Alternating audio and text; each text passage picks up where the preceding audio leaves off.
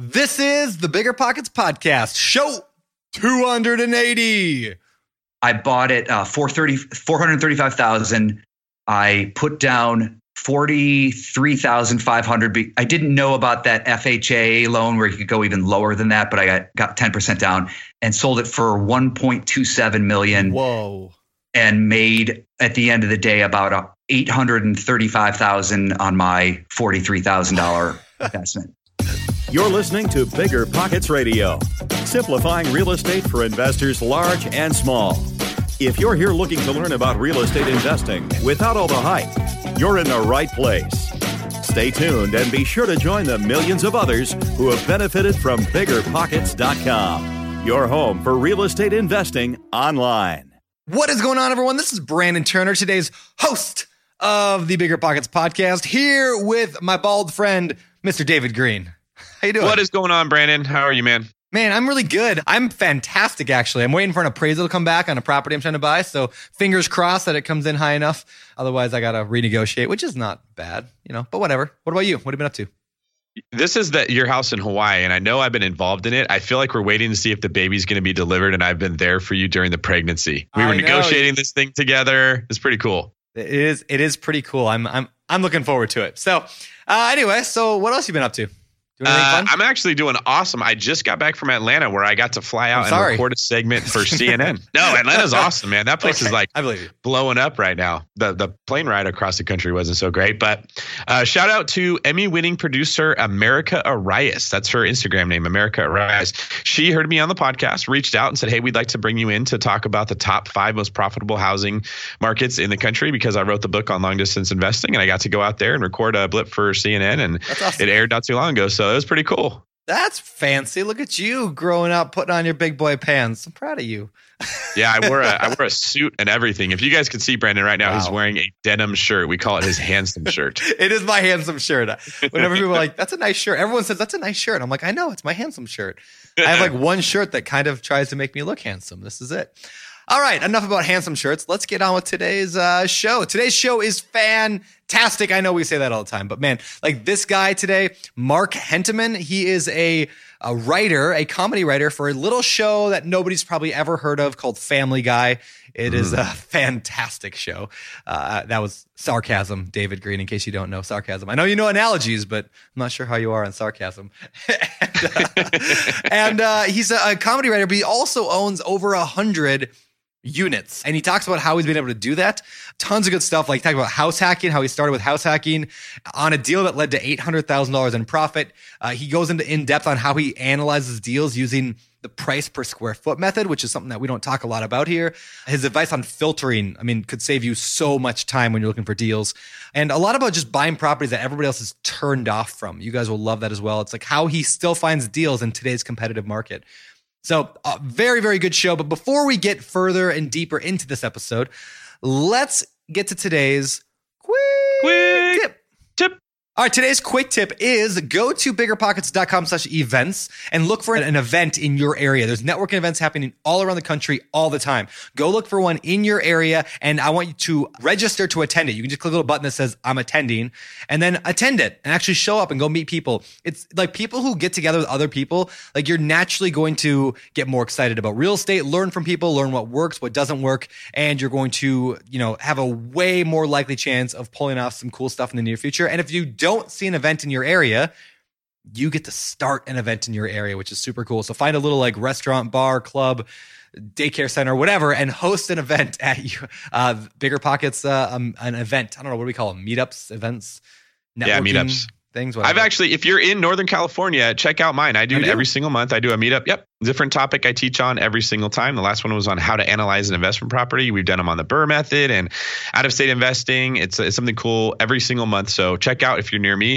And if you're not near me, like Brandon said, make up your own. You get to be the man. You get to be the man or the woman if you're the woman. So cool. This show is sponsored by Airbnb. Did you know that I turned one of my first homes into an Airbnb? It's true. And it even helped me get the extra income I needed to launch my real estate career. So if you want to try your hand at making even more income with your property, Airbnb is the place to be. Your home might be worth more than you think. Find out how much at airbnb.com/host. Passive income without the property headache? It's possible.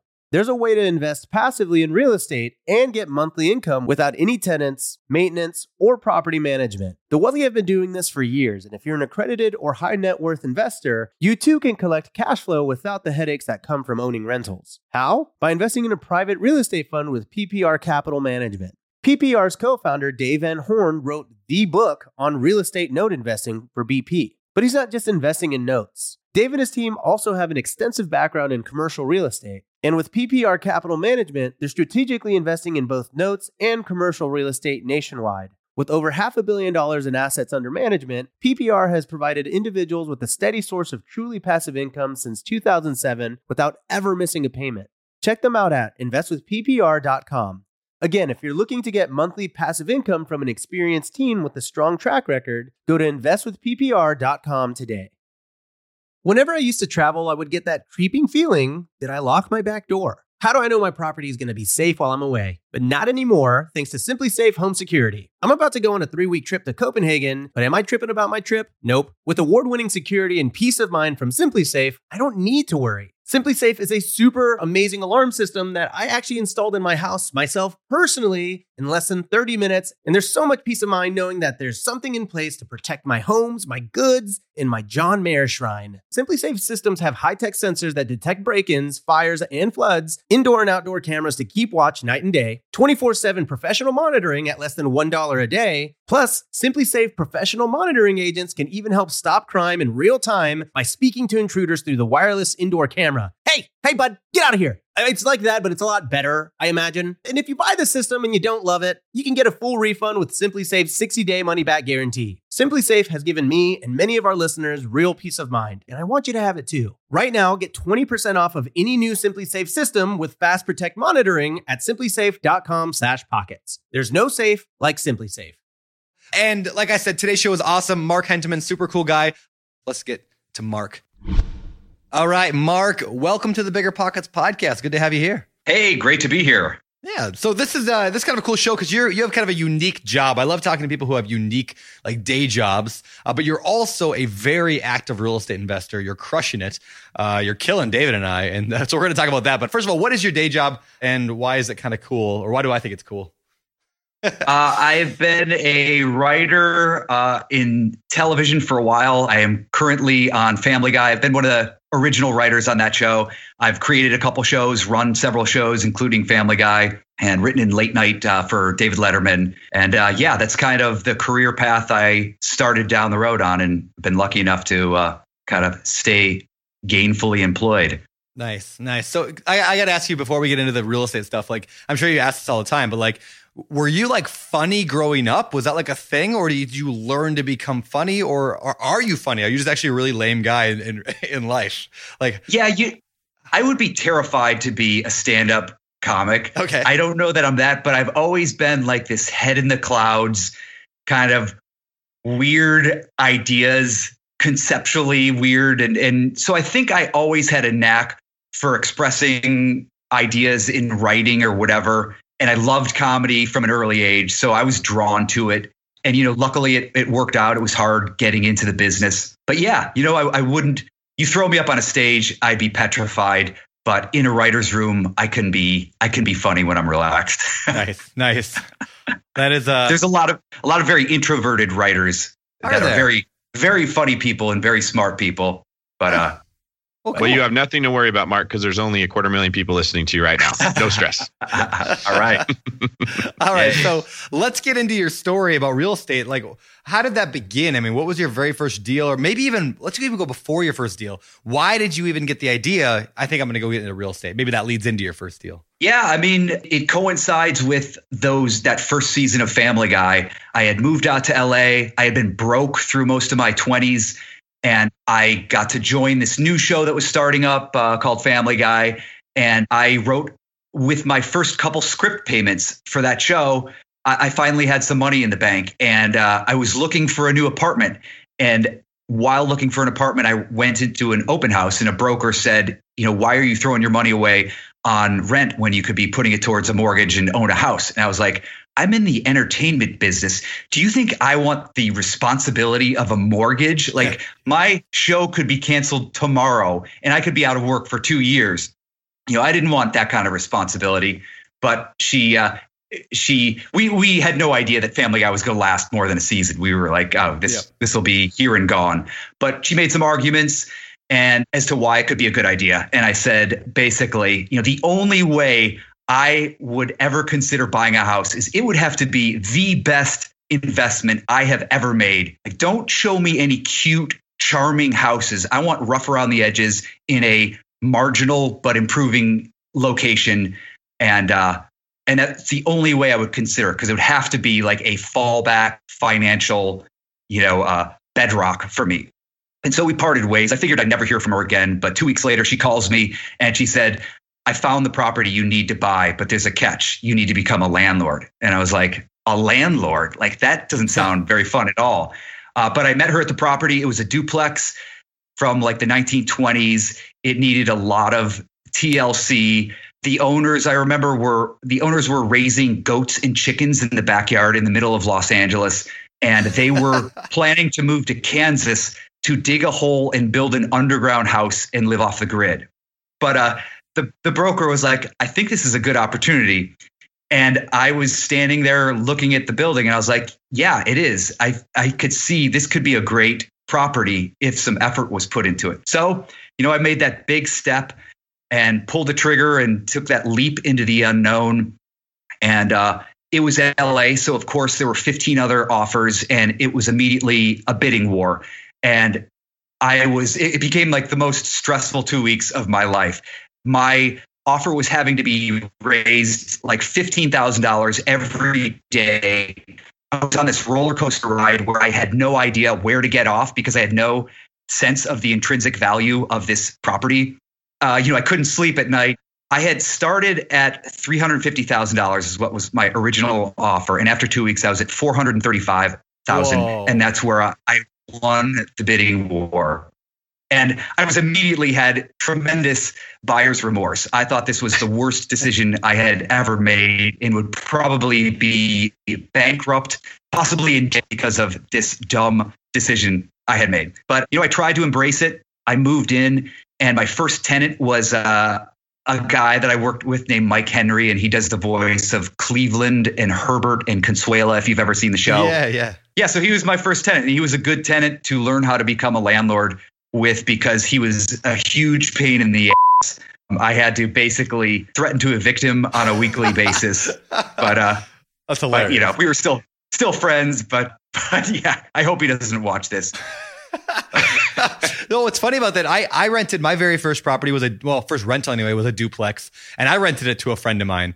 He ended up getting arrested and hauled off to jail. That was fun. But like since then, I do not rent. I do not rent to family or friends anymore. I've actually gone back on that a few times, and every time I regret it. Do you have any rules like that? Like, you do not rent to family or friends anymore? Or are you all right with that? Right now, I am completely in multifamily. So. Okay. I have a management company that manages the whole thing. So I don't really have too many friends that are asking me for housing. Yeah. So no, I kind of have escaped that since that time. But it was fun. I tried to embrace being a landlord. I mowed the lawn, tried to fix it up. I needed a ton of help. We completely redid the kitchen, redid the exterior of the house, tried to restore it to its original character. And, after 5 years, I sold it and, did phenomenally well. I was lucky to be in getting my first deal during an upswing in the market. I didn't know it at the time. I thought we were at the peak when I bought. But I bought, the numbers are, I bought it $435,000. I put down $43,500. I didn't know about that FHA loan where you could go even lower than that, but I got 10% down and sold it for $1.27 million. Whoa. And made at the end of the day about $835,000 on my $43,000 investment. That was a good investment. That turned out really well. Yeah, it was kind of a life changer. Not only did it give me a financial cushion for the first time in my life, but I was hooked. I had found this practice, this investing habit and practice that I wanted to do for the rest of my life. At that point, I kind of shrugged and said, I don't care when I get spit out of the entertainment industry. I am going to do real estate investing until I'm 100. And and I've tried to do that. I love that. I got other friends that have been on the show before, and people have known that they're in similar industries. At any point in time, like it could just, the job could stop, whether it's, professional athletes or musicians or producers, whatever. Like, and it's funny, like we think of people in your kind of line of work, and you've even kind of mentioned it. It's kind of you might lose your job at any point, sort of a business, but at the same time, like almost in today's world, almost every job is like that. I mean, like there's no such thing as job security anymore, the way that our parents maybe had it, back in the day. Everybody's job is potentially gone at any given point. Like, it's kind of a cool time too. It's like everybody's carving their own path, and everybody's an entrepreneur to some extent. Yeah. Whereas 30 years ago, you just be a company man and ride it out. Well, here's what's interesting about your story, and it relates perfectly to today. What year was this, by the way, you bought this? I bought in 2000, sold in 2005. Okay. So you thought in 2000 you were at the height of the market, and clearly it had a long way to go. Yeah. Today, I keep hearing the question over and over and over. Like we have these webinars every single week on Bigger Pockets, and I get this question is, should I wait until the market drops again? Because we have to be at the peak right now. So a very similar thought process. We must be at the peak, right? Right. What do you say to people who might ask that question to you? Like, are we at the peak? Should I wait to buy? Like, how do I know? I would say be very careful. I think bull markets in the real estate industry tend to go on longer than anybody expects. And that could be kind of like a seductive temptress that could be very dangerous. Because I remember I thought in 2000 we were done and it was going to go down very soon. But it went till 2004 and then 2006. And we were setting records every year. And it feels like we're kind of doing that now. So I would go in small. If you're a first timer, go in small, go in with on something with cash flow, but be careful. And people say never try to time in the market, but real estate cycles, the years that they happen are not very predictable, but the cycles themselves are very predictable. Yeah. So just be aware and be a little bit careful. There's something that really jumps out to me there, Mark. You overpaid in your mind at the time, right? You wanted to pay $350, you ended up paying $435. In my experience, I would bet you there was 5 to 10 other buyers that said, this is ridiculous. That guy paid way too much. This market is so crazy expensive. Let him have it if he's going to pay that much, right?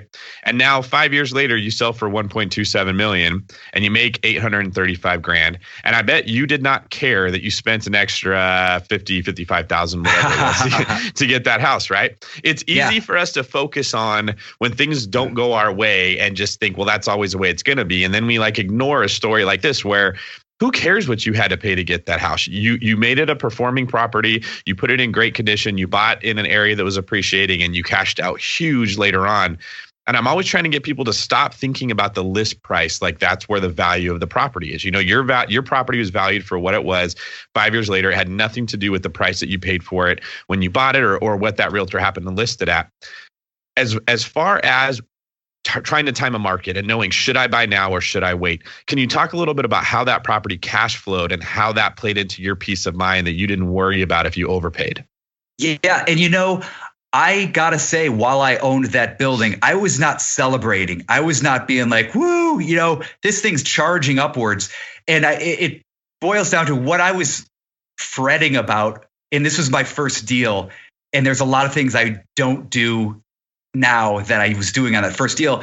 When I was operating that deal and being a landlord in this duplex, what I was fixed on usually was the dishwasher that broke down next door that was going to cost me $250. And I was like, oh man, what a mistake. Why did I get into this? Why did I do this? And this was 3 years down the road. I wasn't paying attention to appreciation. And it goes to I have this theory that real estate, unlike every other vehicle in the financial world, the things that the hidden things that you're not paying attention to, in real estate, they work in your favor. And in every other aspect of your financial life, they're working against you. The things that you can't see are usually working against you. If you're investing in stocks, you've got layers of fees that you're not aware of. You could have front loads, back loads, or the company could decide to make a stock issue and dilute the value of your shares. There's all these things. But in real estate, like while I was fretting about that $250 that was going to eat up all my cash flow that month, I was not at all paying attention to the fact that I had my loan payment on auto pay, and in that loan payment was about $1,500 worth of principal. I was getting depreciation that my accountant was figuring out. I didn't know how to calculate that at the time. And that was probably contributing $500 that month. I was also riding a wave of appreciation that was probably adding $4,000 a month to the value of that property. And then I had leveraged it, and I had leveraged it at 10% down. So I had a 10 multiple. So I was gaining like $55,000 a month. But all I was aware of was that $250 broken dishwasher that I was like, this is a big mistake. What am I doing? Isn't that amazing? Brandon and I talk about that all the time. Like the mindset that you have to get in is so powerful, and you have to protect it because there's always something that wants to steal that from you. I remember the second house I bought, a drunk driver. It was a house on the corner, and a drunk driver turned the corner too sharp, went across the front lawn, and ran into the fence that separated it from the neighbor. And the insurance company wouldn't pay for it. I had to pay $700 to build a fence. And I remember kicking myself saying, why was I so stupid as to buy a house on the corner? I should have seen this coming. Like nobody would have done this, right? And that's all I was focused on. That was my $250 dishwasher. And now that house is appreciated $250,000. It's on a 15-year note, and it's like $800 a month of principal that I'm paying off. And I mean, if you just own real estate long enough, eventually, if you can ride out those cycles because it cash flows, you're going to make money. And Brandon and I have these conversations between ourselves all the time that you could go buy a place in Malibu for $10 million and you could lose a couple $1,000s a month. And as long as you can ride that out, do you think it's going to be worth less 20 years later in Malibu than it is when you bought it? Like getting stuck on those details of the small things can really rob you of the future. And it sounds like once you sold it and you had a windfall of what you had, you realize, oh my God, I'm going all in on this. Can you tell us about what came next after you sold that property? What'd you do? Yeah. And, I'll mention an interesting thing that I was reading a lot of books while I was living in that duplex and learning about investing, landlording, and accounting. And so I approached my accountant at the sale, and I said, hey, we've got about $800,000 in gain. Is it possible for me to take advantage of both the primary resident tax credit of $500,000 and also 1031 the next door unit that as a rental property? And my accountant said, yes, you can. And we basically took $500,000 out tax free, and then we took the other $330,000, and I 1031 exchanged that into a 14-unit building. That's awesome. For those people who don't know what that is, look up 1031, so 1031 exchange over on Bigger Pockets. But the short explanation is, you sell a piece of property, you make a bunch of money. If you do it right, there's a bunch of rules to follow. You can roll all your profits into the next deal. But what Mark's saying here is like even cooler than that is because he lived in the half the duplex. There's also the IRS exclusion on if you live in a house for 2 years, that's your own home, that you can potentially offset, if you're married, up to $500,000 of gain. So like you just capitalize on both those things and just did awesome, which is another reason why having a good CPA is really important, or knowing the stuff yourself, because those little rules probably saved you, I don't know, hundreds of thousands of dollars there. Yeah, absolutely. And during the time that I was living there, maybe there was a couple of years where I was just learning how to become a landlord and getting comfortable with real estate investing. But I was hooked while I was living in that duplex, and I started buying other properties. I bought a fourplex after that one, and then picked up another fourplex out of foreclosure, and then 1031 exchanged the duplex into a 14-unit building. So I was all in on real estate at that time, and I was spending a lot of time. I loved it. I was obsessed with it, and I loved it. It was a passion for me. I would come home from work, and it was just going over to the opposite side of my brain from writing, jokes all day to this. But I also became like an evangelist for real estate investing to all of my colleagues. To everybody that I worked with, I was like, dude, you gotta get into real estate investing. This industry has so much uncertainty to it. You got to build yourself this financial foundation, and you got to be smart with your money. But yeah, nobody would take that step on their own. So I eventually decided to buy a building, and I was going to bring them in. It became my first syndication. And of course, that was 2008, October of 2008. Oh, it's a great time to and I had five friends of mine, and we were in escrow. And a week after we removed contingencies, Lehman Brothers crashed, and then the entire economy collapsed, led by the real estate market. And I was like, oh crap, these guys are all smart asses. I see them every day. They're never going to let me hear the end of this, and I'm going to lose all their money. But luckily we bought right. In contrast to that first duplex that I bought, I have been cheap ever since. Like I hunt for low cost per square foot. I hunt for undervalued buildings that I could buy for less than their replacement cost, given LA's, the building codes and all that stuff in LA. And that's what I did on this 14-unit building. And but we rode through the entire downturn. I'm sure we were underwater, but it didn't matter because we had cash flow, and we eventually sold that building, and everybody tripled their money. That's awesome. Knock on wood, it was a little terrifying and nerve-wracking going through it, but made out okay. And is that because because you ran the numbers ahead of time? Maybe you budgeted for the fact that the market wouldn't go up forever, or did you just get lucky, or you held it long enough to recover from that, or how'd you get through that? I think it was a little bit of all of those things. I made sure there was cash flow. I was nervous, jittery about the market. And interesting phenomena, and I think this happens to a lot of people, is I was one of those people that were watching the market set records every 6 months in terms of prices, and watching it go up and up and up. And I had a portfolio. I had a lot of buildings at the time, so I was happy to have skin in the game. I was happy to be benefiting from that. But I also was like, it had been a little bit of time since I had bought. And so the market dipped 10%. And I was like, yes, like finally I can take advantage of this dip and then ride it as it reverts to its upward trajectory. But that's not what happened. Like that 10% dip was the beginning of the roller coaster plunge. But we bought it. It was a distressed sale. The sellers were suing each other. Bought it at a good discount, and it was a strong cash flow building in a B class location, a B class building. So I think there wasn't a ton of movement, knock on wood, with those rents while we owned it.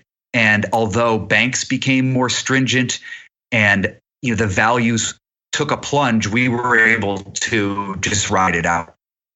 Yeah, that makes a lot of sense. I what I hear like you're saying is you basically bought with solid fundamentals in place. Like there was cash flow there. You weren't completely going crazy with anything. You just bought with solid fundamentals. And so when the market does go up and down, you can ride through that. Just like we said earlier, if you can hold on long enough. Now, a lot of people get into real estate, they can't hold on long enough and they end up losing it because they don't have good financial backing from the job or from whatever. But it sounds like you had that going for you. So again, I think that translates so much into today.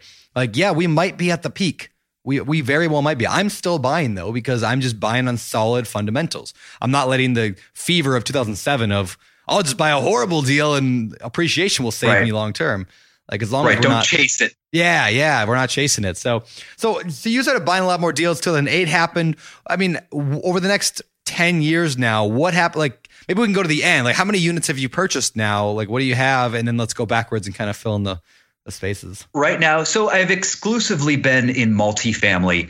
I've tried some other things. I've tried condo conversions. I've bought vacant land. I've tried flipping houses, but mainly my sort of sole focus is multifamily. I now have 130 units and across 15 buildings. I'm in escrow to buy a new one, but Yeah, that's kind of where I am. Despite having a bunch of buildings that I owned during that downturn, I also knew that it wasn't going to last forever.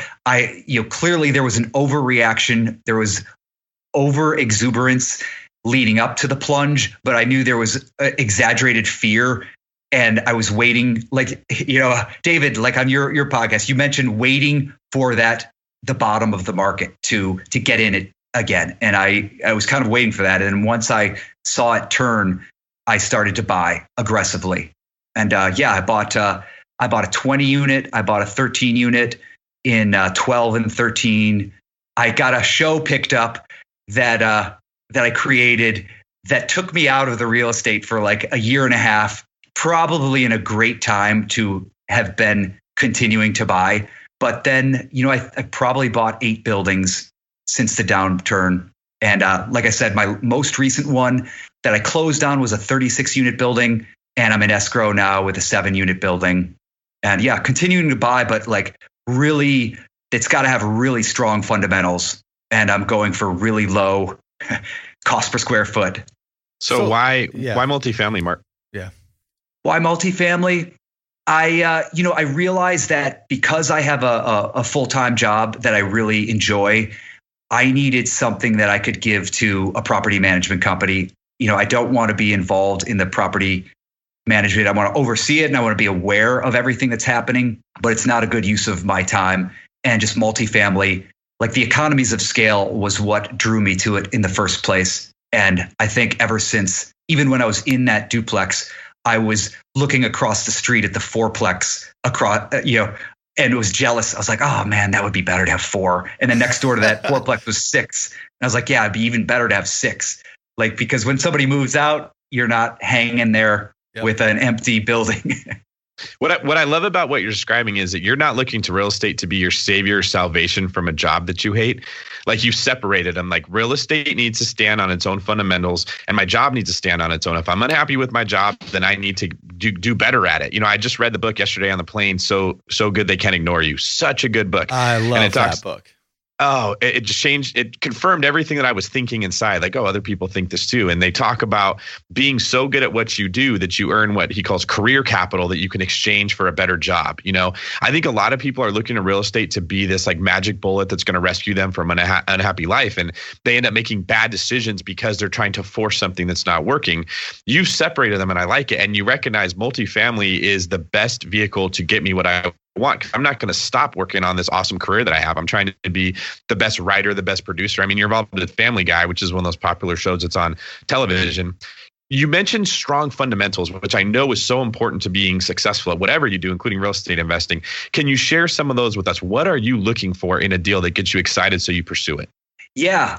And I think to your point, it has benefited me that because I have a job, I've been able to be very patient because sometimes you see investors anxious to get in and almost they force it on some things. And it's really valuable to be able to sit back and wait for the deal to come to you.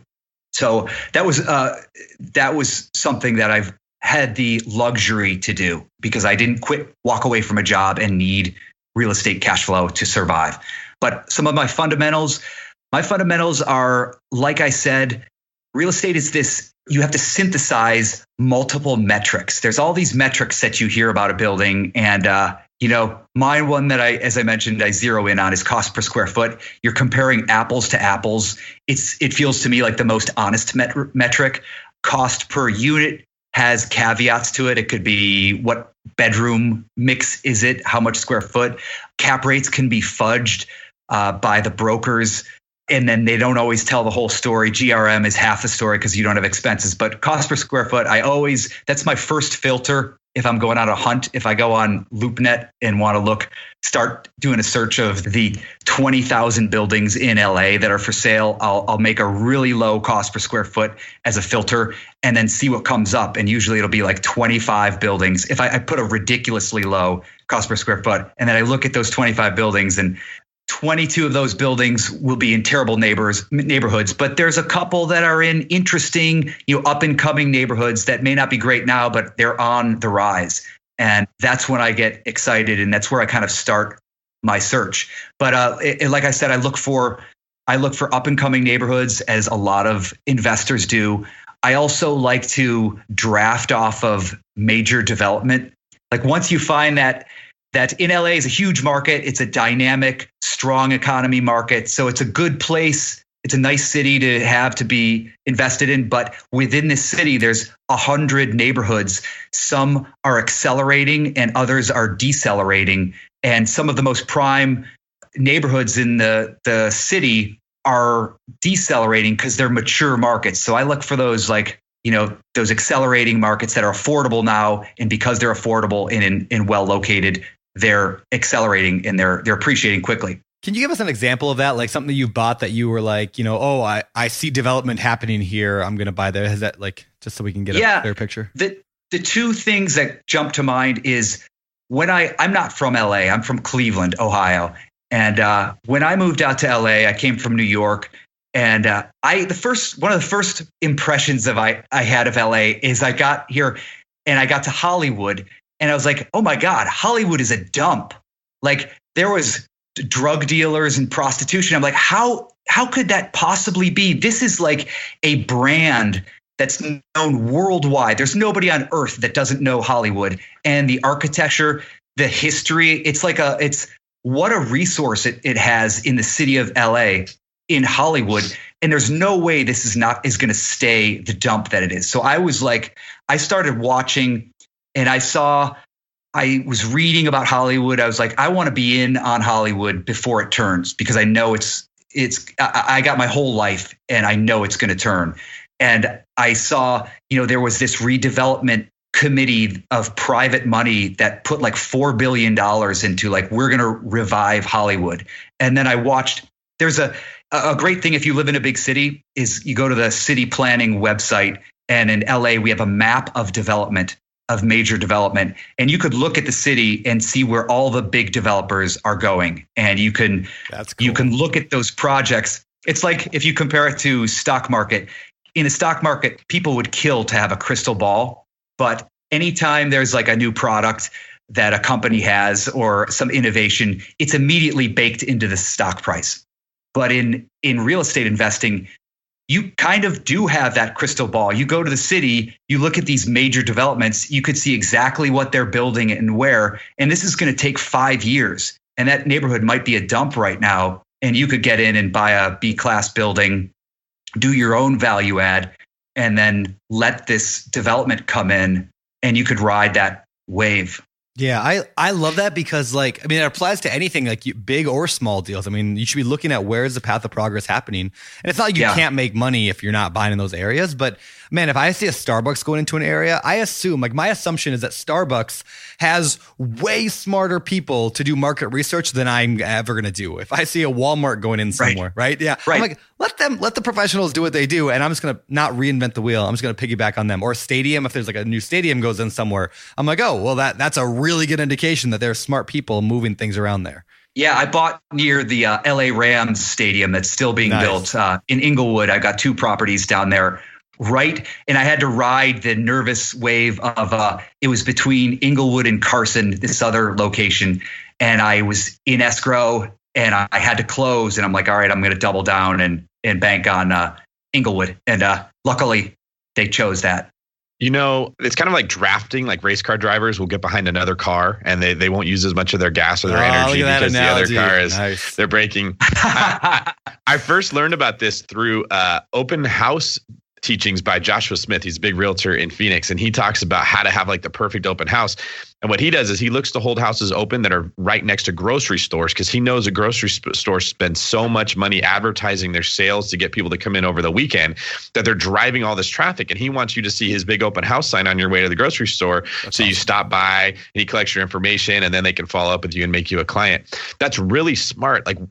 I'm always saying we don't have to know everything. We don't have to learn everything. We have to have the right people around. Mark, you had your CPA come up with this great plan when you brought it up to him. So you save money on a 1031 and did you save money on a primary home residence exclusion? You took that money and reinvested it and turned it into 136 units or whatever you said. You bought near the Rams Stadium. So you recognize, hey, they're already going to be spending tons of money to revitalize this area so that people want to come here.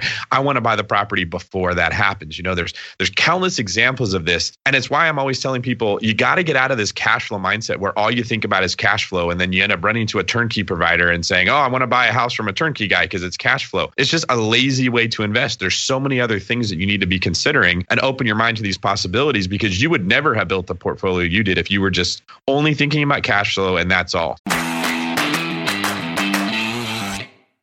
This show is sponsored by Airbnb. Did you know that a long time ago, before I ever started my real estate business, I turned one of my first primary residences into an Airbnb? And that's the extra income that I needed from Airbnb that gave me the confidence to go out and work for myself and eventually quit my 9-to-5 job. And now I have dozens of Airbnbs all over the country. I've even partnered up with the old David Green on a recent property in Scottsdale to take our portfolio to the next level. And of course, we host it on Airbnb. But you don't need to be a full-time real estate investor to start on Airbnb. As a matter of fact, I was self-managing 10 properties while working my 9-to-5 job, so I know anybody can do it. Think about it this way. You're looking for extra income and going on a vacation. Wouldn't it be great to rent out your space and let your property pay for itself while you're gone? I did this one time. I pitched my wife and my roommate, because we were house hacking, on the idea of renting out our home, and it paid for all of our expenses on a trip to Mexico City. So go and give it a try. It might just change your life, just like it did mine. And I really do mean that. Your home might be worth more than you think. Find out how much at airbnb.com/host. We're always looking for ways to improve, searching for better. But when it comes to hiring, the best way to search for better is by matching with quality candidates. If you need to hire, you need Indeed. Indeed is your matching and hiring platform with over 350 million global monthly visitors, according to Indeed data, and a matching engine that helps you find quality candidates fast. Ditch the busy work. Use Indeed for scheduling, screening, and messaging so you can connect with candidates faster. And Indeed doesn't just help you hire faster. 93% of employers agree Indeed delivers the highest quality matches compared to other job sites, according to a recent Indeed survey. Leveraging over 140 million qualifications and preferences every day, Indeed's matching engine is constantly learning from your preferences, so the more you use Indeed, the better it gets. Join more than 3.5 million businesses worldwide that use Indeed to hire great talent fast. And listeners of the show will get a $75 sponsored job credit to get your jobs more visibility at Indeed.com/biggerpockets. Just go to Indeed.com/biggerpockets right now and support our show by saying you heard about Indeed on this podcast. Terms and conditions apply. Indeed.com/biggerpockets. Need to hire? You need Indeed. Whenever I used to travel, I would get that creeping feeling that I locked my back door. How do I know my property is going to be safe while I'm away? But not anymore, thanks to SimpliSafe Home Security. I'm about to go on a 3-week trip to Copenhagen, but am I tripping about my trip? Nope. With award-winning security and peace of mind from SimpliSafe, I don't need to worry. SimpliSafe is a super amazing alarm system that I actually installed in my house myself personally in less than 30 minutes. And there's so much peace of mind knowing that there's something in place to protect my homes, my goods, and my John Mayer shrine. SimpliSafe systems have high-tech sensors that detect break-ins, fires, and floods, indoor and outdoor cameras to keep watch night and day, 24/7 professional monitoring at less than $1 a day. Plus, SimpliSafe professional monitoring agents can even help stop crime in real time by speaking to intruders through the wireless indoor camera. Hey, bud, get out of here. It's like that, but it's a lot better, I imagine. And if you buy the system and you don't love it, you can get a full refund with SimpliSafe's 60-day money-back guarantee. SimpliSafe has given me and many of our listeners real peace of mind, and I want you to have it too. Right now, get 20% off of any new SimpliSafe system with Fast Protect monitoring at simplisafe.com/pockets. There's no safe like SimpliSafe. I've also heard you mention a few facts about ways that you've taken a deal and you've fixed it up and made it better. You look for a low price per square foot because you know I can take that is not being run very well and revitalize it and make it worth a lot more. Can you tell us some of the ways that you're taking these deals that don't look like deals and making them into good deals by targeting low price per square foot? Yeah, last year I finished an 8-month renovation on 2 side-by-side 5-unit buildings that we're in a great neighborhood. They're in Koreatown in Los Angeles. And, really did maybe more of a renovation than I wanted to, but I knew going in that they needed new systems. They needed new heat. They needed upgraded electric, some of the major systems, but did kind of a ground up renovation on that. And I also, my last building, I guess this I bought for a very low cost per square foot. But after 18 years of experience, I was looking and I was doing my filter where I, just looking for what's got a really low cost per square foot and is it in a good neighborhood. And I spotted this building and I was like, this is remarkably cheap. And I had done some deals with this broker. So I call him, I'm like, hey, is this thing still on the market? And he was like, it's about to be. And I was like, oh, wow. And he's like, but my advice to you is run the other way. And I was like, what do you mean? And he's like, this is the third buyer that's about to fall out. There's lawsuits. There's multiple tenant lawsuits on this property. The sellers are in distress. They're getting clobbered. And he, his description of it was like, he's like, this is a building that like kind of a predatory law firm had seen a gold mine in that he was going to initiate these tenant lawsuits. And he was successful on the first one and then followed it up with going to other tenants in the building and doing these multiple. And he went actually back in time to previous renters. So this seller was just getting killed. And I was like, all right, well, obviously the seller is not going to sell. He can't sell a building that has legal exposure to a buyer. And the broker was like, no, he's got to address all this and give you an assurance that everything is addressed. And I was like, this is kind of an interesting deal. So I went to my team. I'm lucky enough to have a good team in place now. And I went to my attorney. I said, can I do this? Can I take on a deal like this? And he was like, you absolutely can. You need an indemnification agreement, which absolves you. It's a document from the seller that absolves you of any exposure, legal exposure. I went to my insurance agent and said, how can I protect myself? And he's like, yeah, you could do this. You need liability insurance. I went to my property manager. I said, this seller is tried to manage this building himself. And my property manager, all of these people are also multifamily investors. So it's good. They've got tons of experience. And my property manager was like, yeah, what you do on day one, you put out a notice that all issues must be submitted in writing. You get a completely thorough paper trail of everything that you're doing, and you make repairs promptly. And he's like, you'll have no problem. He's like, we've invested in buildings like this. They're good opportunities, but you've got to be careful. You've got to, dot your I's and cross your T's and stay on top of it. But you could profit from it. And eventually a predatory law firm is going to give up. They're going to realize that you're not the opportunity that the previous seller was, and they're going to go find another building. Yeah, this is so fascinating because, so many people out there will look at a deal like that and say, I would never buy XYZ, or an agent or a lender or broker, whatever would be like, no, you should never do that. That's a horrible idea, right? Everyone's got their opinion on why things are a bad deal. For example, you should not buy that house because it's got a bad foundation. You should never, and people make these general rules, right? You should never buy a house with a bad foundation, or you should never buy a house in that neighborhood. You should never buy a house or a property that's being litigated on because it's just going to be a drama.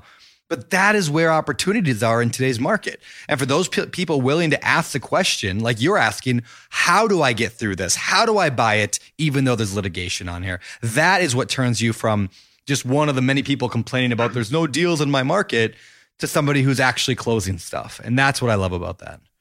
Yeah, there was a ton of fear surrounding this building, and it seemed like opportunity to me. But you didn't let, I'm sure like you probably fearful as well a little bit, like not sure what to do, don't want to screw up, but you didn't let that stop you. And that's what's so cool about your story is you just did it anyway.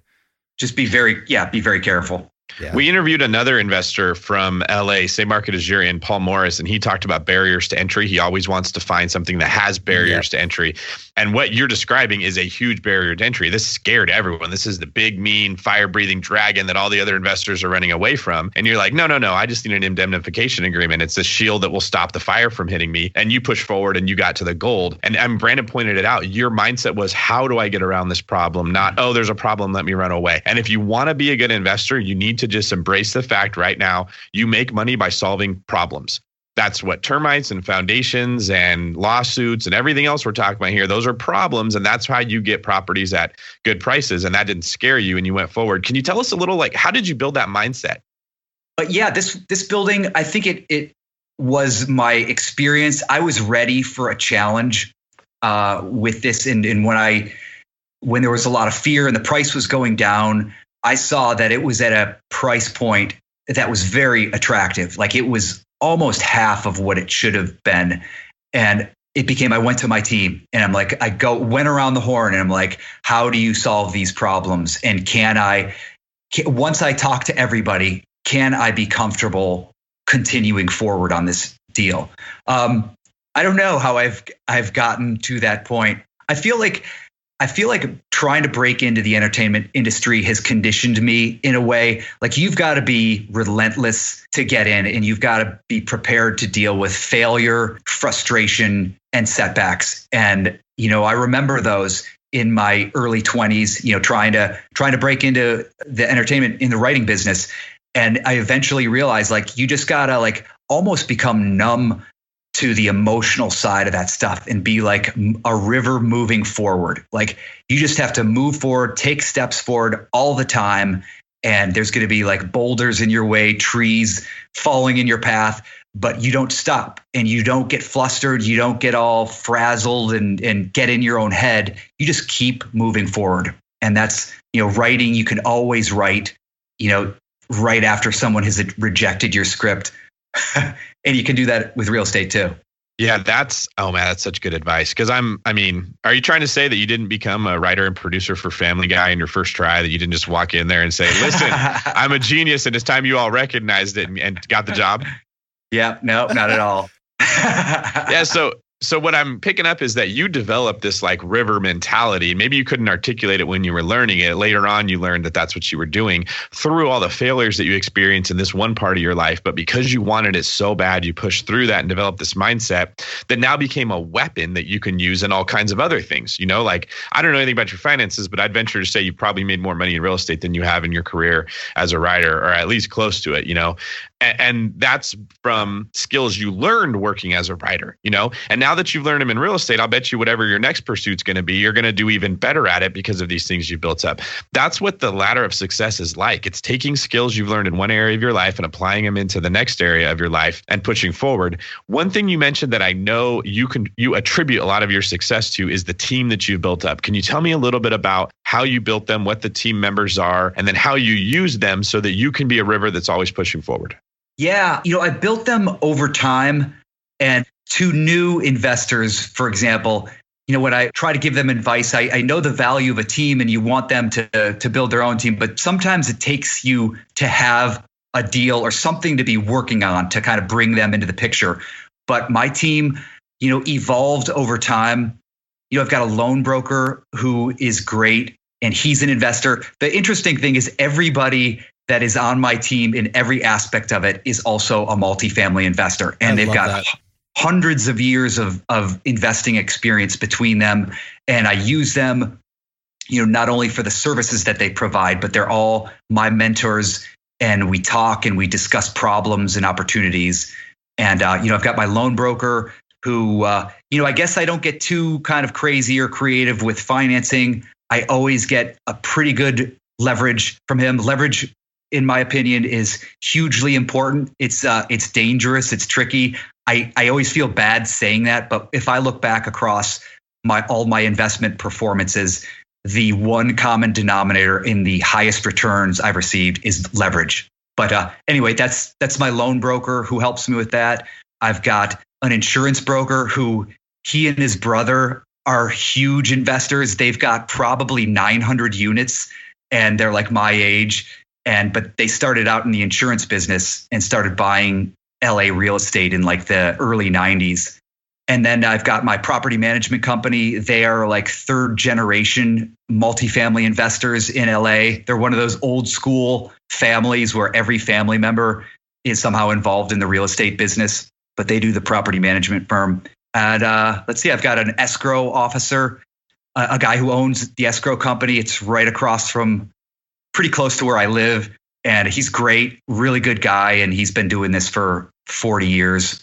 Yeah. In my book, I talk about the core four you want to put together, the four people you need that if you have them on your team, you can buy money in or buy property in any market. And one of the things that I pretty much demand is that they're also investors themselves. I want my deal finders to be investors. I want my property managers to be investors. I want my rehab guy to be an investor, because they just help you in so many ways other than just doing the one job they're doing. They bring experience, they bring advice, they bring another set of eyes to look at a deal.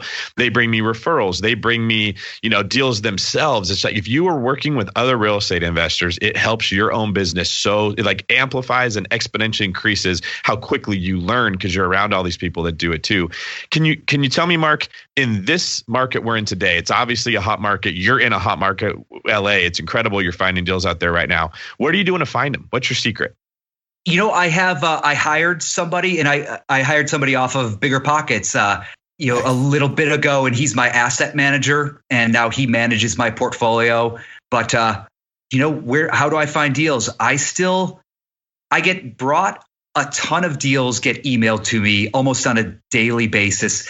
A lot of them off market, half of them are off market, half of them are on market. And off market deals get a ton of press as being this great thing. I find a lot of the off market deals more expensive than the on market deals. And then, sometimes brokers will bring me a specific deal that he or she knows that I'll be interested in. And often I will. But, I don't know why this has happened, but I find a ton of deals still off of LoopNet. I just go on, I'll come home from work. I'll have been in wacko land of comedy all day. And I'll be like, I just want to go on like the math side, the hunt, like look for deals, and I'll go on LoopNet and just start using different filters and looking at demographic shifts, looking at reports. Like, I don't know if you guys look at like the Marcus and Millichap annual like survey. What is it called? Like the Milken annual outlook report. There's a couple that like give you tons of like growth, population, job growth data, even within particular cities. Like I could look at the LA, there'll be 6 pages on LA, but they do that. I like looking up those, but LoopNet, I'll do the filter for I literally, I think LA probably has an average square foot cost of about maybe high 300s. It's anywhere from $250 typically to like $750 if you go out to the coasts. I usually set the filter at like $230 a square foot. And, there'll come up a batch of buildings that are small enough for me to sift through. I'm not getting 10,000 listings, but, I bought my last building, that 36 unit. I got that for $178 a square foot. Wow. And, it's like, I'm just going to sit on this, but this is already, probably worth double once the litigation cloud goes away. Yeah, that's so cool. I want to point out something kind of neat here that you do that we haven't really talked a lot about, but it applies to everybody no matter what size real estate they're trying to do. Like in the market, if you're looking on market, like with a real estate agent or whatever, there's a lot of properties for sale. So I love that you're like setting a filter, a very simple filter, and yours is price per square foot.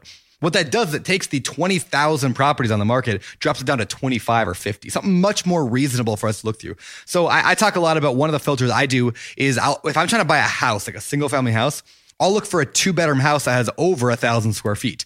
It's like a really simple filter, and it drops off 99% of properties out there, because I know if there's a 2-bedroom house that's like, 12 or 1,300 square feet, I can probably turn it into a 3 or 4 bedroom house. And so I can add value. So like that simple filter helps me like really narrow down what I'm looking for. And so, because people will just spend forever just going, I don't know, there's so many properties on the market. Filter.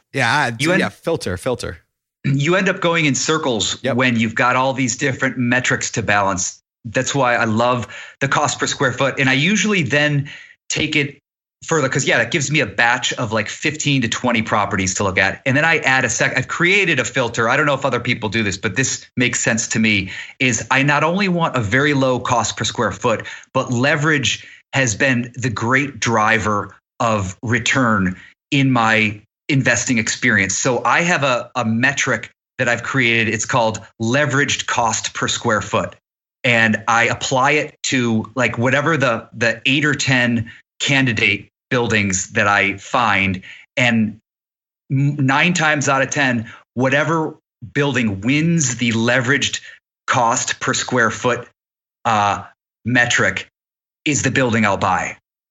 That's cool. That's cool. I really like that a lot. So yeah, so I guess that would be the advice I got to everybody, and I think you'd probably agree, is like find a metric. Like again, if you're not looking for larger multifamily, maybe this price per square foot isn't the right metric. Maybe it's number of bedrooms. Maybe it is square footage. Maybe instead of price per square, maybe it's just square footage period. Maybe it's a certain neighborhood. But whatever you do, yeah, I love that. And then and kind of figure out what defines a good deal for you. So I think the reason people are afraid to filter is they have a scarcity mindset and they're afraid I'm going to lose that great deal. I'm not going to find it because my filter was too thin, as opposed to having an abundant mindset, which is there are so many deals out there. I need to narrow down so I can find the one that's perfect for me. And just that little tweak of I'm not going to let fear dictate the decisions that I make in my investing. I'm going to let, like logic dictate that. Obviously you need filters. Like it's so much easier to be overwhelmed by properties than it is to find the ones that are going to meet your criteria. And what you've done, Mark, whether you realize it or not, was you set a metric that was so specialized, you only were looking at problem properties. You were going to find something that you could go in and add value to because that price per square foot was so low. And by doing that, you increase your odds of success. Before we head over to the fire round, I want to ask you, can you tell us a little bit more about how you found this person on Bigger Pockets that you hired? I think that's kind of cool. Yeah, I put out an ad on both Bigger Pockets and LinkedIn and ZipRecruiter. And I got flooded with hundreds of applicants. And yeah, this guy, I met and interviewed with several people. The Bigger Pockets, I'll say, give you guys a plug. Everybody I met on Bigger Pockets was awesome. And they were passionate. They were enthusiastic. They were smart. And it was a really tough decision. I ended up, I'll give him a shout out. His name is Robert Ott. He was up in San Francisco in the tech world. He had grown up in a real estate family and invested with his mother. So he knew real estate, but he had been part of like 3 startups that were all successful. But he realized he didn't want to be writing code. And he had made the decision he wanted to pursue real estate. And I tried to convince him to come down here and work with me and be my asset manager. And I'm trying to teach him everything I know, but he's bringing tons of value. He's breaking down all the numbers. I have such a crystal clear picture of my portfolio, the economics of every building, and it's great. It's really nice, and we're growing. So what all is he going to be doing for you? I mean, when you say asset manager, is he taking care of former properties and new ones, just kind of being your right-hand man on all that, or what? Yeah. I just said, would you be willing to come down here?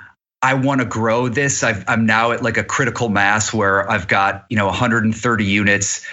Cash flow is there. We could grow. It's just my time is kind of limited. I have the experience. I want somebody who's hungry, who's smart, and could take at this point all aspects and kind of do a little bit of everything. But eventually, maybe he'll specialize in one specific aspect of it. But right now, I'm calling him my asset manager.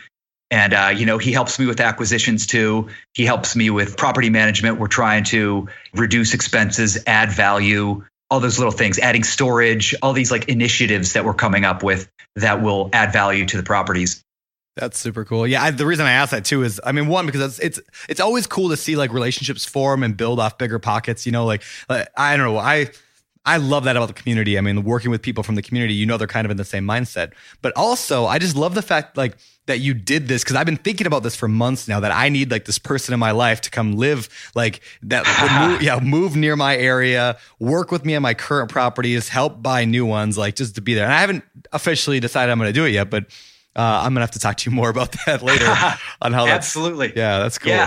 Yeah, it took me 10 months of thinking about it, 10 months of telling myself, I need to do this. Finally pulled the trigger. So he's living in one of my 2-bedroom units. He's acting as a resident manager of that building. But he's getting such a great vantage point of how the operations are going on the ground floor. And it's great. It's really fun. He's a great guy. That's super cool. Super cool. All right. So this has been fantastic, but we're not quite done yet. We're going to shift gears here and head over to the world famous Fire Round. Fire Round. It's time for the Fire Round.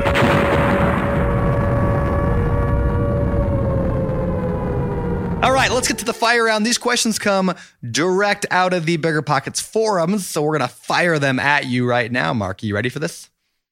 I think so. All right, Number one.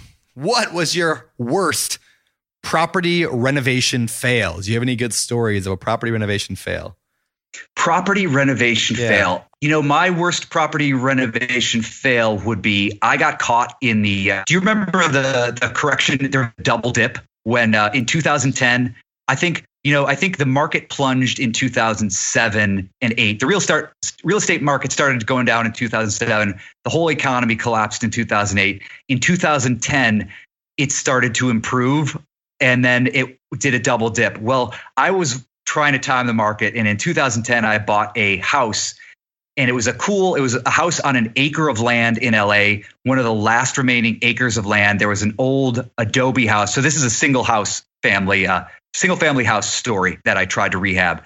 I ended up bringing in some partners, and I was going to live in the building, in the house, but then I decided I wanted to live closer to work because I wanted to have like a 2-minute commute, and that's where I live now.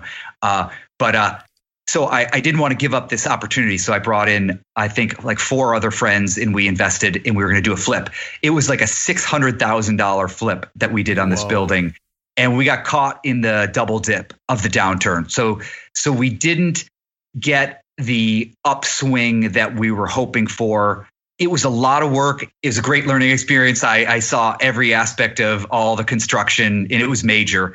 But at the end of the day, I think so in a $600,000 renovation, I think we ended up like $8,000 down. So I paid everybody back. I was not going to have a loser deal on my track record, but a learning experience. Yep. I wish I put in so much time into that thing. Great learning, but no return. All right. Well, I like that you share that story though. That's cool. I mean, yes. It just shows that even when you're a good investor, you've done good things. I've made mistakes. I've bought properties. I lost money. It happens. So got to be a river. Keep pushing forward. That's right. Zen. Okay. All right. Let us know, what are some unique ways you earn or save extra money? And I think coming from a producer of Family Guy, you might have some cool stories about this. Unique ways that I earn or save money? Yeah. How do I earn or save money? I earn money through one way that I never expected to earn money is through voiceover. I never set out to do voiceover, but you pitch jokes in the writer's room, and sometimes they'll be like, "Oh yeah, go into the record booth and do exactly that." Have you been on have you had a voice on Family Guy? Yeah, I've got a couple, not big ones, but I do I play Peter's coworker. His name is Opie, and he's brain damaged. And of course, they give me the brain damaged character to voice. Would it be rude to ask you to do it right now?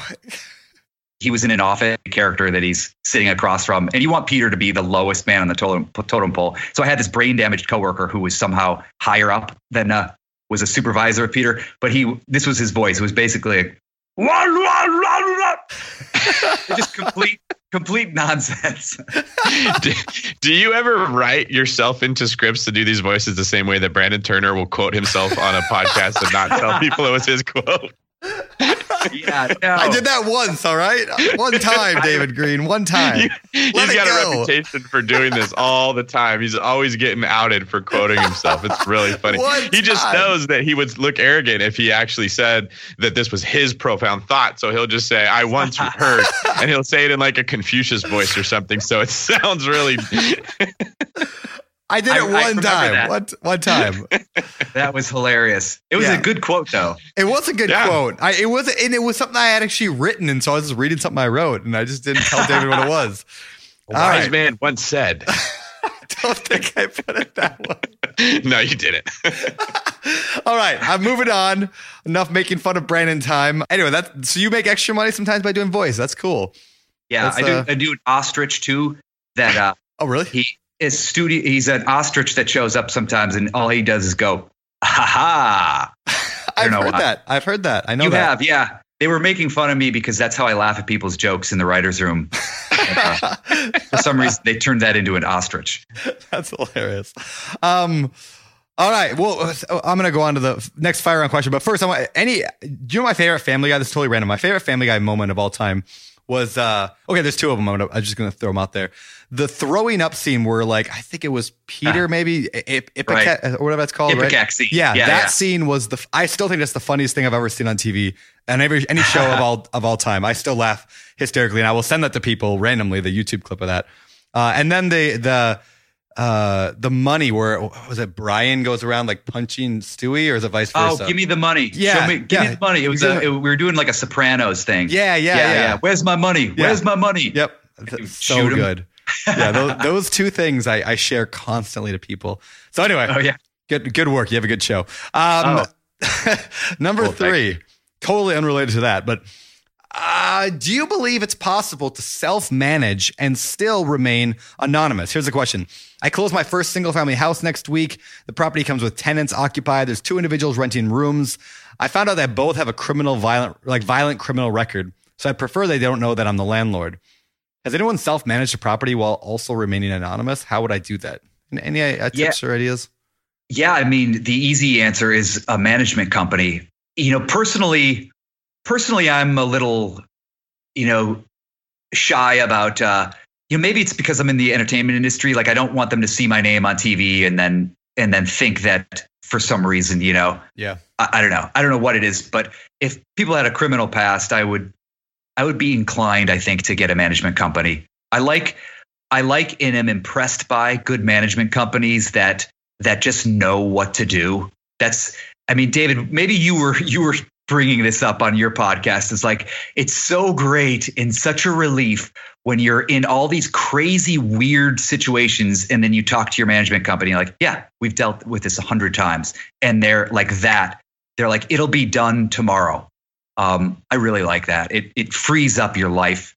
It lets you enjoy life a little bit. It's a cost. It's an expense to embrace, but if you calculate for it, calculate for it. So if you had to self-manage, Mark, would you just do it in one of those crazy voices so they don't know that it's you? Pretend to be someone else. Right. Yeah. And then document it by experience. Just create a character for dealing with that specific tenant, and that's how you talk to them, and then you have your own name. You can get away with that, right? Because you've got experience dealing with these kinds of things. Yeah, maybe your whole landlording would be a bit. I expect that to be a Family Guy character someday. The landlord. All right. My favorite Family Guy two segment is the 2 bald guys on the elevator, where they have like a secret between bald guys, and the 2 guys get in, and everybody walks out, the doors close, and one of them like leans over and licks the other one's head, and it's like implying that that's what all bald guys do when they get alone. And we have a friend, Bo Eckstein, who's also bald, and like people are always sending us that little clip. It's very funny. The cult of bald guys. Yes, exactly. Let me just set the record straight. We don't do that. At least I haven't been invited into that cult yet. There's still time. All right. So here's a cool question for you, Mark. What is your second favorite investment after real estate? Oh, wow. My second favorite investment is private equity, I guess. I'm not a huge fan of the stock market, but I have had success when I like talking to people who are doing something interesting, that are specializing in a very specific area, and they're committed to it. And I like to see a good track record, and, talk to me after they lose all my money, and I'll have a completely different story. But so far I've had a pretty good track record, getting not phenomenal returns, but very solid returns. Okay, I think you're being a little modest here, because we didn't talk about this on the show, but you have a brother who actually runs a hedge fund, right? Yeah. My brother runs a hedge fund. Like a typical New Yorker, hey, he's doing 20 and I'll take care of everything, right? But tell us a little, is he outperforming you, or are you outperforming him? I was hoping to avoid this question so he doesn't get mad at me. I think he said enough. Invests in my real estate. He invests in my real estate deals, and I invest in his hedge fund. And yeah, he had a 35% year a couple years back, which was phenomenal. But on the whole, he likes to, he's asking me to find more buildings. He wants to go in on more he really likes multifamily, as a guy who's on Wall Street investing in the market. You navigated that like a politician, Mark, without answering my question at all. Long story short, real estate's not a bad investment vehicle, folks. We're just going to leave it right there. All right, Brandon. All right. Well, let's move on to the last segment of the show. But before we do, let's hear a quick word from Mindy Jensen on what is going on this week over on the Bigger Pockets Money podcast. Student debt is a huge problem, and it continues to grow every year. On Monday's episode of the Bigger Pockets Money podcast, we talked to Travis Hornsby from Student Loan Planner about different options for paying back your loans. Travis also shares things future college attendees should consider before choosing a major. The episode actually runs a little bit long because Travis had so much to share with us. Okay, thanks, Brandon. And now back to the famous four. All right. Thank you, Mindy. As always, make sure you guys check out that show. It's fantastic. It is a super fast growing show. They've had some really, really powerful guests on there, and they've had David on there. So you guys will love that show. Definitely check that out. You like that? All right. So let's get to today's famous four. All right. These are the same four questions we ask every guest every week. So Mark, I'm sure you've heard them before, but let's see what you got to say. Number one. What is your favorite real estate specific related book? Real estate related book. Favorite real estate related book? Possibly the one that hit me at a time when I was trying to learn everything about multifamily was Steve Burgess's. I think it's The Complete Guide to Investing in Apartments. I love that book. Yeah. And that was like, I had slogged through a number of books that felt like they were more fluff than content. And I really was like, all right, this guy's delivering there's a lot of great stuff that I'm digesting here and will keep with me. Yeah, I love that one.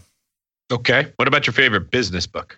My favorite business book. I like a lot of the ones that people mention all the time, but I'll throw out a new one just because I read it fairly recently. The book was called Sapiens, and it was written by Yuval Noah Harari, and he's an anthropologist and a historian and a scientist, and he traces the human race from its earliest stages up until where we are now, and it's relentlessly thought-provoking. It's not outright a business book, but it's tracking like where we've been and where we're going to. And it tracks capitalism and how it's changed society and all these different things that have changed society. And then at the end, it speculates about where we're going. And I think so much of business and so much of investing is trying to grasp where we're headed. And I think a book like that, I walked away smarter and opened up my mind in a business sense, as well as just a great read. Fantastic. I've not read that yet, but it's on my list. That's just the best feeling, though, when you walk away with that feeling of, oh man, this just like gave me a new way of looking at the world that's going to make me better. Yeah. All right. Can you tell us about some of your hobbies? I grew up in Ohio. I'm living in the dense city of LA. So when I have free time, I get out to the mountains. I like to get out to the woods. I like to ski. Run some of those like mud runs or do some races. I sit in a writer's room, so I really gotta get out, do something physical outdoors. Ideally, I have 3 little girls that are the best. I like to spend time with them. Got a great job that I like going to. I like the friends that I have there. So try to help people. I love, I really enjoy trying to help people, trying to get into whether it's the writing, the entertainment business. I see younger versions of myself, and it's a hard journey, and try to help people if I can. That's cool. This is a random, not part of the famous four, but I'm wondering, do you ever talk to people like in the industry? I mean, like, are you proselytizing like real estate to people around you, like that are making maybe like, I don't know, not necessarily actors, but just people in the industry that make good money? Are you saying, hey guys, look what I'm doing because this might not last forever? Are you doing that? Yeah, I do that. I do that to a fault, and I try to hold back. I try to not be talking all the time about real estate. But yeah, I mean, the people that are smart, that have good heads on their shoulders, I tell them, like, get your finances in order. Like, don't be a slob like so many people in this business. The entertainment business model is nowhere near as good as the real estate investing model as far as an economic, or a financial model that to go down. There's so many agents. You're paying agents, lawyers, managers. Your taxes are high, but you make money But that's why I just tell them, like, move that money into something that's a good vehicle, and yeah, let it grow. And please, set yourself up, because this won't last forever. Someone in the writer's room was telling me just the other day, he's one of the showrunners on Family Guy right now. And he's like, yeah, he was a lawyer. He was like a Harvard lawyer that was a New York City district attorney before becoming a comedy writer. And he's like, yeah, with all my like lawyer friends, their careers kind of take off after age 60. Like they're getting, they're in the government getting political appointments. But he's like, when you're a comedy writer at 60, you're kind of done. Yep. So that's part of the reason I'm like, yeah, when you make the money, handle it well, be careful. Don't waste it. Yeah, invest it.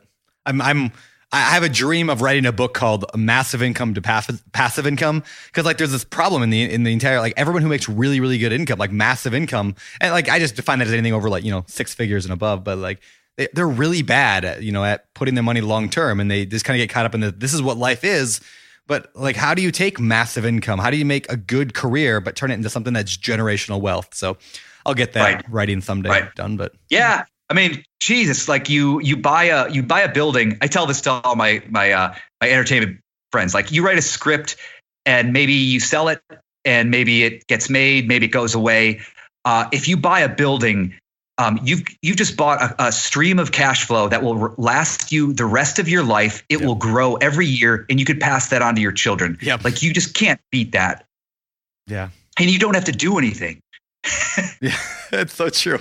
It's so true. We love real estate. So speaking of that, a lot of people love real estate and they want to get into real estate, but they don't. So my final question is, what is it that separates successful real estate investors from those who give up, fail, or never get started? I'm going to go to kind of a cliched one, but it's perseverance. It's moving forward all the time through thick and thin. When you're discouraged, just keep going forward, learn it. Keep learning, keep growing, and keep making effort every day. Like a river that never stops flowing. That's exactly right. Yeah. Doesn't matter what falls in it. It just carves its way right through. Right. Awesome. Right. Okay. Mark, tell me, where can people find out more about you?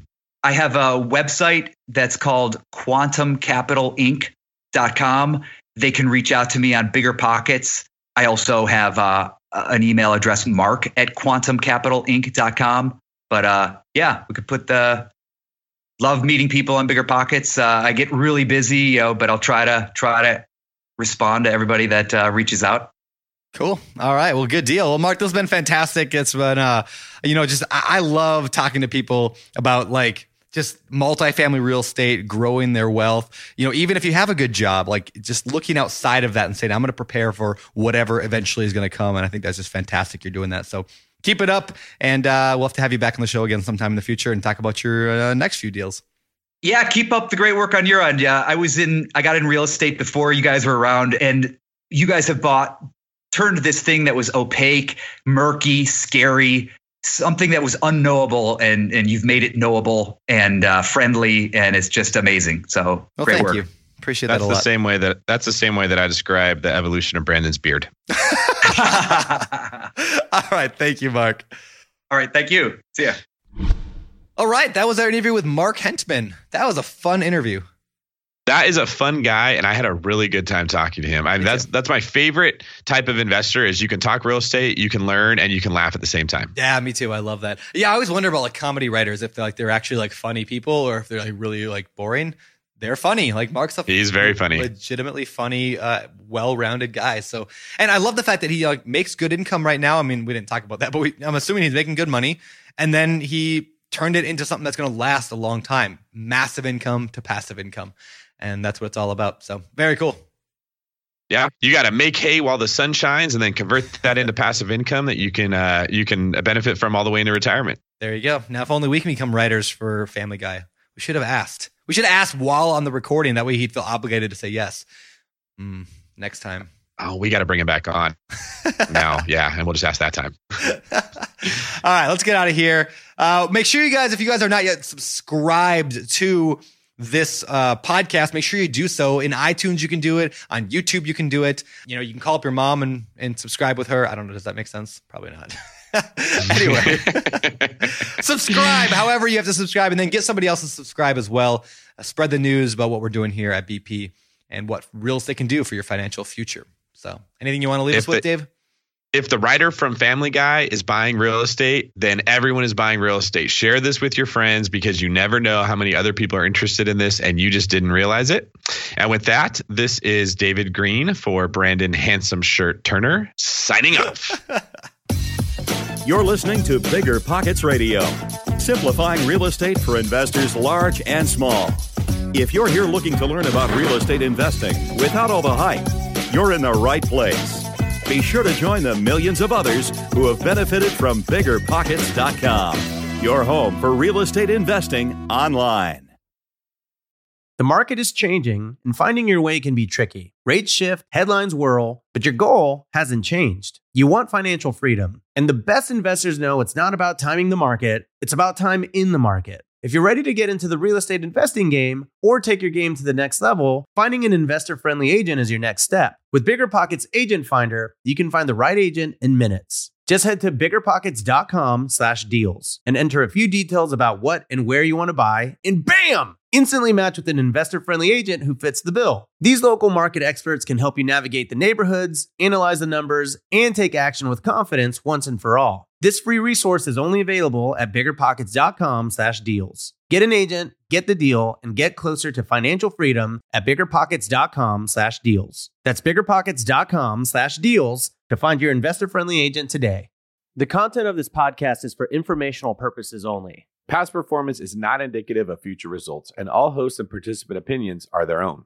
Investment in any asset, real estate included, involves risk. Use your best judgment and consult with qualified advisors before investing. Only risk capital you can afford to lose. BiggerPockets LLC disclaims all liability for direct, indirect, consequential, or other damages arising from reliance upon information presented in this podcast.